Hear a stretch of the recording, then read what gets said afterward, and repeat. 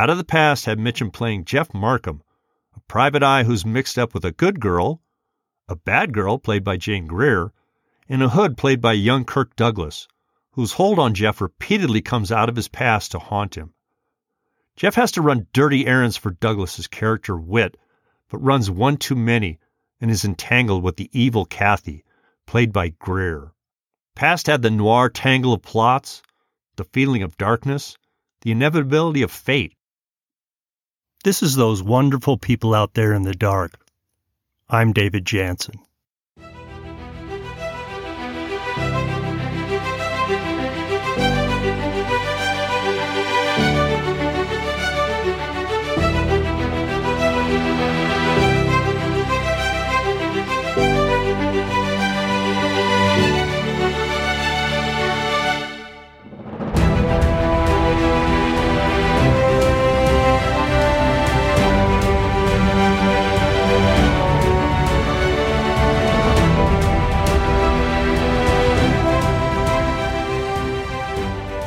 Episode 43, Robert Mitchum. I can see him coming out of a run-down building into a rain-swept, darkened street. He's wearing a fedora pulled down over his forehead, with a large, rumpled trench coat to match. He moves wearily, a big man, not plodding, but not stepping lively either. If he speaks, it's laconic, with a somewhat slow pace to the words, seldom rising above a conversational tone. Not much bothers him. Oh, the occasional clue that's out of place, the occasional fom who means to do him wrong. Sometimes he has to dodge bullets or fists. Once in a great while he takes a crack on the head. But he keeps going. He smokes incessantly, striking the match, and the flame illuminating his face, with its hangdog look and sad eyes. It lights him up. It's Robert Mitchum. He's the king cat of film noir, the star of innumerable war films, some highlighting heroic officers, some as just a simple grunt who wants to go home. He's a Western hero or anti-hero. He's a malevolent villain who has love and hate tattooed on his knuckles. He threatens a family in which he thinks the lawyer father has done him wrong. He walks with hoods in Boston, the Yakuza in Japan. And he does all of this, not with the method, not with histrionics, not with knock your eyes out good looks. He does it with stillness, with acting by not appearing to act, by being Robert Mitchum. He broke all the rules. He didn't give a damn. An unlikelier Hollywood star there never was. Mitchum had a wandering and often displaced childhood. He was born in 1917 in Bridgeport, Connecticut, but he didn't stay long. His father, James, a rail worker, was crushed to death in a work accident when Robert was 2. His mother, Anne, moved to South Carolina, then back to Connecticut and remarried. Robert was sent to live with his grandparents in Delaware at an early age.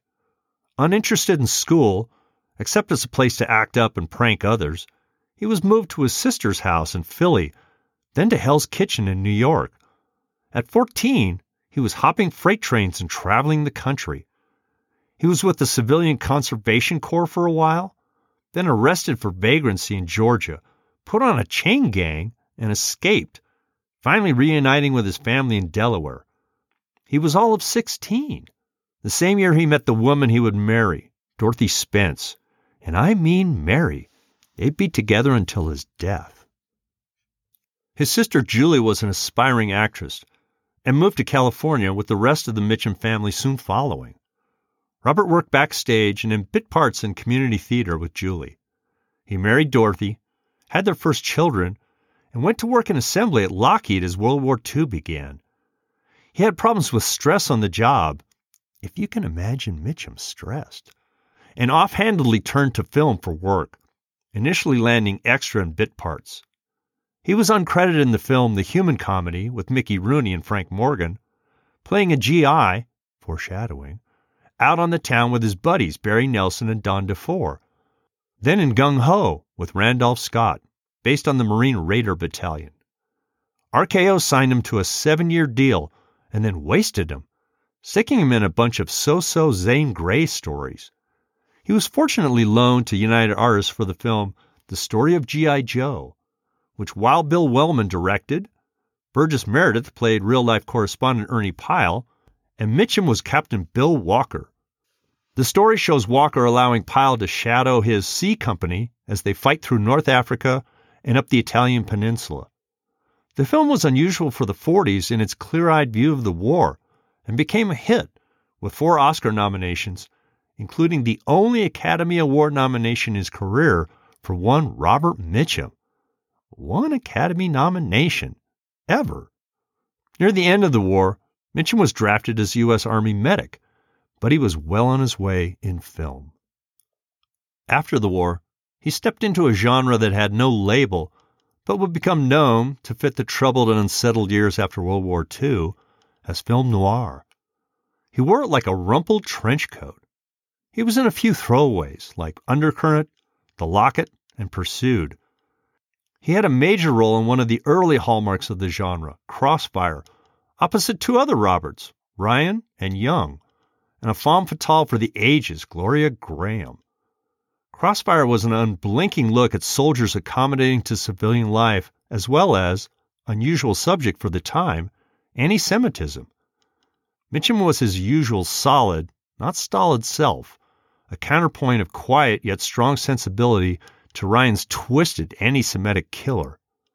Playing Sergeant Peter Keeley, Mitchum helps drive forward the investigation of a murder of which one of his men is accused. Crossfire was nominated for 5 Academy Awards for the cast and a Best Picture nomination for what had been envisioned as a B film. He moved to one of his most iconic and unforgettable roles in a noir that is, for me and for many, one of the best of the type. Out of the Past had Mitchum playing Jeff Markham, a private eye who's mixed up with a good girl, a bad girl played by Jane Greer, and a hood played by young Kirk Douglas, whose hold on Jeff repeatedly comes out of his past to haunt him. Jeff has to run dirty errands for Douglas's character Whit, but runs one too many and is entangled with the evil Kathy, played by Greer. Past had the noir tangle of plots, the feeling of darkness, the inevitability of fate, all summing up the nihilistic vibe of the post-war era. Mitchum is quiet, brooding, and aware he's repeatedly twisting away from the scheme gone wrong. When Greer gives out with the line, "I don't want to die," Mitchum answers it with an even, "Neither do I, baby, but if I have to, I'm going to die last." Perfect. Film noir in a nutshell. It was magnificent and a high point for Mitchum. Mitchum would personally experience the inevitability of fate soon after. He was arrested at a Hollywood party, along with starlet Lila Leeds, for smoking marijuana.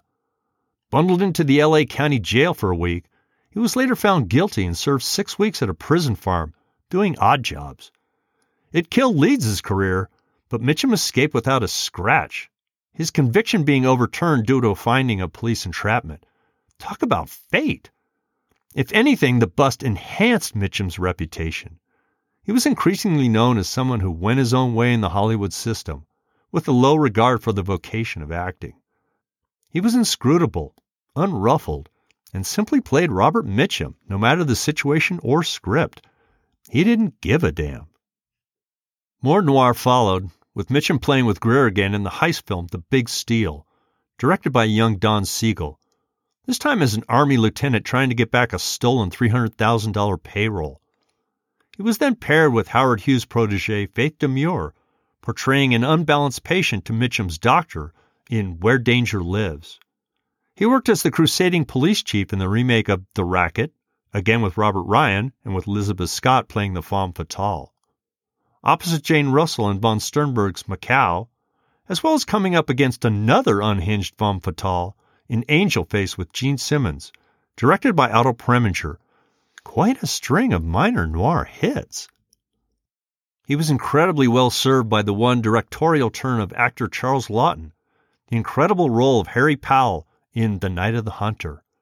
Powell, with love and hate tattooed on his knuckles, is a twisted, so-called preacher. Powell victimizes women, murders them, and absconds with their money. When he happens into a situation with Shelley Winters, He discovers that her children are hiding a stolen fortune left by their bank robber father. The journey of the children, aided by silent star Lillian Gish, and the audience's witness of the force of evil that Powell deploys in pursuit of the children and the treasure, is the stuff of nightmares. Mitchum is fabulous in his first role as a villain. There's no other word for it. He plays the tortuous reasoning and malevolence of Powell perfectly. You can imagine him thinking about his time on the chain gang and riding the rails to supply the evil that lurks all times below the surface of Powell. Hunter has influenced the style of directors like Scorsese, Fassbinder, and Altman, and was selected as the second greatest film of all time in 2008 by the French film magazine Gagiers du Cinéma.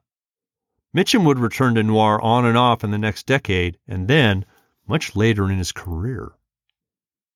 He formed a production company with his wife, DRM, which brought out 4 films for United. He was teamed in a well-received set of films with Deborah Kerr, starting with Heaven Knows Mr. Allison, directed by inimitable rapscallion John Huston. Mitchum played a Marine corporal marooned on an island in World War II.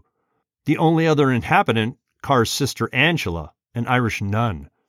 They struggle with a mutual attraction and the invasion of the island by the Japanese. The film was popular, and Kerr received an Academy nomination, as did the writing. Mitchum was cool and excellent as a destroyer captain versus U-boat commander Kurt Jurgens in the tense war film The Enemy Below. A complete change of pace as a driver running moonshine in DRM's feature Thunder Road. His son James played a role, and Mitchum even sings in the film. Then returning to play with Kerr in The Sundowners, directed by Fred Zinnemann, as an Australian family raising sheep. The film received Oscar nods for 5 categories, including Best Film and Direction. In 1962, Mitchum veered back to noir, way back, in the chilling and tight Cape Fear, stealing the picture from lead Gregory Peck in a portrayal of an evil and loathsome rapist, Max Cady. Mitchum's performance as the menacing and seemingly unstoppable Cady is riveting and revolting. He's low and uneducated, but his hate inspires him to become a genius of seeing ahead and dodging every legal, and some not so legal, hurdle that Peck puts in his way to stop the threat to his family. The scene in which he attacks Polly Bergen, playing Peck's wife, was so visceral and all-consuming that the crew had to separate them after director J. Lee Thompson had called cut. Fear was hard for the audience of the early 60s to take, but is now viewed as a classic of noir, so much so that Scorsese remade the film in 1991, with Robert De Niro as the Cady character and using Mitchum in a bit part as a cop and Peck as Cady's lawyer. De Niro was excellent and twisted in the remake, but Mitchum's Cady is unforgettable. Mitchum finished out the 60s in Howard Hawks' El Dorado with John Wayne and James Caan, Hawks trying to recreate the magic and chemistry of his Rio Bravo triumph. Then in the World War II film Anzio, with a huge cast including Robert Ryan, Arthur Kennedy, and Peter Falk.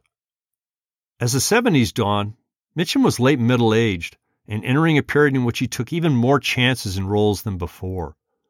He attempted Ryan's Daughter, a David Lean extravaganza set in rural Ireland, with Mitchum cast against type as a mild-mannered schoolteacher who Sarah Miles falls for, seeking love and excitement. Instead, she has an affair with a wounded British officer and must face the wrath of the Irish nationalist village. The film was only partially successful, though nominated for 4 Academy Awards. He then hit his stride in the decade with The Friends of Eddie Coyle, a dark Boston noir in which Mitchum's Eddie, a small-time crook, has no friends at all. He's a gunrunner who's sold out in the worst way by his crime partners, including a double-dealing Peter Boyle. The film is unrelentingly dark and constrictive, with, as in so much of noir, no heroes and no dodging fate. Onward to the wonderful Sidney Pollack's direction of The Yakuza, with a screenplay by writing geniuses Paul Schrader and Robert Towne. Mitchum plays a retired detective who returns to Japan to assist an old friend in finding his daughter, kidnapped by the Japanese gangsters of the Yakuza. Mitchum's Harry Kilmer is caught up in the straighted ways of Japan and the Yakuza syndicate, somehow emerging with his life and honor intact at the end of the film. The Yakuza was little understood on release, but is now something of a cult film. Mitchum then undertook two of his more interesting later films. Like many of his best, they were noir through and through. Mitchum played his age as a weary but ever forward-plodding Philip Marlowe in two remakes. The first, originally made in 1944 as the awful Murder My Sweet, in which Marlowe was played by Dick Powell. Yuck. This iteration returned to Chandler's original title, Farewell My Lovely.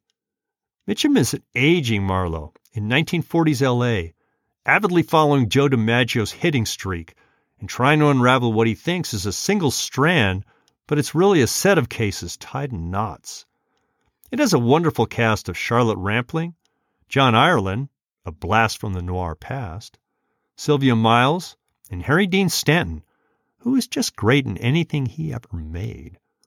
Lovely was the first Chandler novel I ever read, and Mitchum is my imagined Marlowe come to life. He moves a bit slower than Bogart, and certainly slower than neo-noir iterations like James Garner and Elliot Gould. But he's philosophical, doesn't expect too much from his work, and only wants to do his duty and a good job.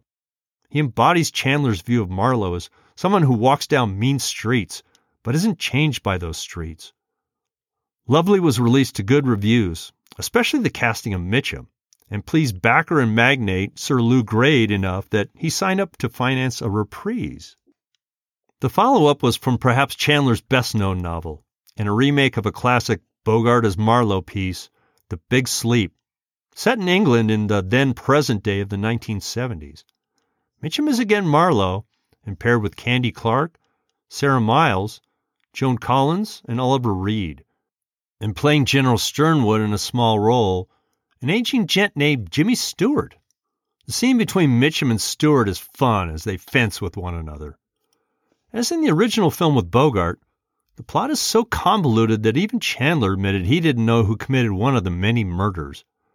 But it's a nice romp, and Mitchum is tired, rumpled, and successfully playing himself throughout. A nice period piece. Mitchum later closed out the decade by appearing in another star-studded war film, Midway, lost amid a group including Charlton Heston, Henry Fonda, James Coburn, Toshiro Mifune, and Cliff Robertson. Mitchum's film work slowed in the decades after. His high points more in TV miniseries, such as The Winds of War, War and Remembrance, and North and South. He was quietly but wonderfully funny in a favorite Bill Murray holiday movie of mine, Scrooged.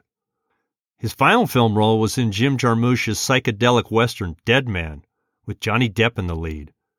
Mitchum died in 1997 at age 80 of cancer and emphysema, still married to Dorothy.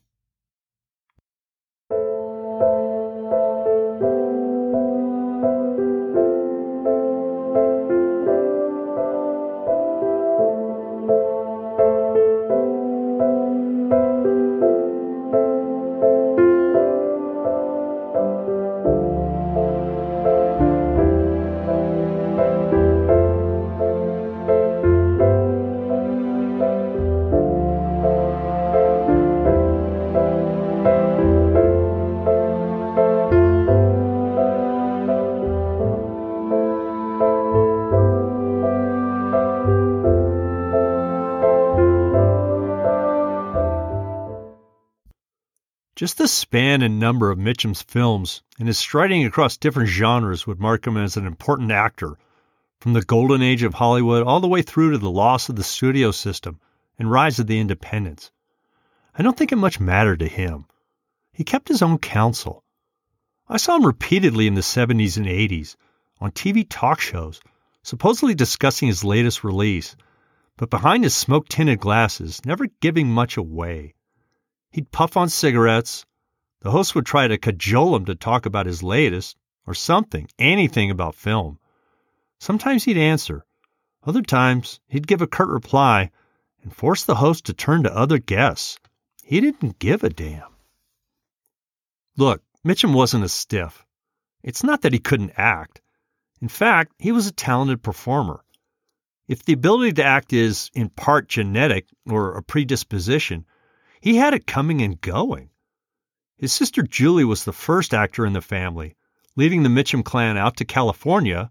She to appear in House on Haunted Hill, great, The Ten Commandments, The High and the Mighty, and as a singer in nightclubs. His brother John Mitchum was a writer, composer, and actor, a particular favorite of Clint Eastwood, appearing in Paint Your Wagon, Dirty Harry, Magnum Force, The Enforcer, High Plains Drifter, and The Outlaw Josie Wales. He was also in Stalag 17, In a Lonely Place, and a variety of TV appearances. And it continued in Mitchum's family with Dorothy. His son James was not only in Thunder Road, but also In Harm's Way, Two-Lane Blacktop, and Dennis Hopper's The Last Movie. Son Christopher was with John Wayne in Chisholm, Rio Lobo, and Big Jake, as well as The Last Hard Men and Tombstone. Mitchum himself was a talented singer, doing his own singing in films such as River of No Return, The Night of the Hunter, and The Sundowners. He recorded 2 albums, one a calypso-themed effort, and later, a country album. So, no lack of talent in this family. No, Mitchum looked on acting as a job. You showed up. You knew your lines. You hit your mark. You delivered the lines. Then, you went home. Longtime director Robert Wise noted that Mitchum would often annotate his script with the acronym NAR, no action required. He used silence or the smallest of looks to indicate his thoughts. For those who waxed lyrical about the craft of acting, who went on and on about the intricacies of getting into and realizing a character, method actors, let's say, he had a rejoinder that he'd given to Barry Norman of the BBC during an interview. Look, I have 2 kinds of acting, one on a horse and one off a horse. That's it. His photographic memory made it easy for him to remember and deliver lines, and his laconic delivery made his work economical. It's what he did when not speaking. His look of boredom, of languor, of anger, of surprise was all the more impactful since it was delivered infrequently, but when needed. Otherwise, NAR. Here, I've done a survey of Mitchum's work over decades with some of my personal favorites. I don't do justice to the sheer volume and wide range of his career. Great in dramas, superb in war films, notable in westerns, but his forte was noir. The Robert Mitchum hangdog air, the quiet voice, the use of action on short notice, but then put away in a flash. His sad eyes, lined face, and resigned demeanor made him seem all the more the perfect noir character, trying to move onward, trying to hit between tackle and end, onward towards his goal, only to be defeated, or done in by a woman, or turned up by a friend.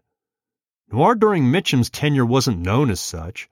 It's just that when a film with a guy trying to fight his fate, to get ahead, but the brakes go up against him, was written in the 40s and 50s, he was more often than not the actor the producers called. He put his characteristic look and laconic imprint on the genre. Roger Ebert summed it well. Robert Mitchum was my favorite movie star because he represented, for me, the impenetrable mystery of the movies. With his deep voice and his long face and those famous weary eyes, Mitchum was the soul of film noir. 1 Academy nomination. But Mitchum was a favorite of his directors. Wellman thought Mitchum should have won the Oscar for The Story of G.I. Joe. Huston felt he was the equal of Brando and Olivier. Lean said it best when he noted, "He's a master of stillness. Other actors act. Mitchum just is." AFI has honored Mitchum as the 23rd greatest male star of classic Hollywood film.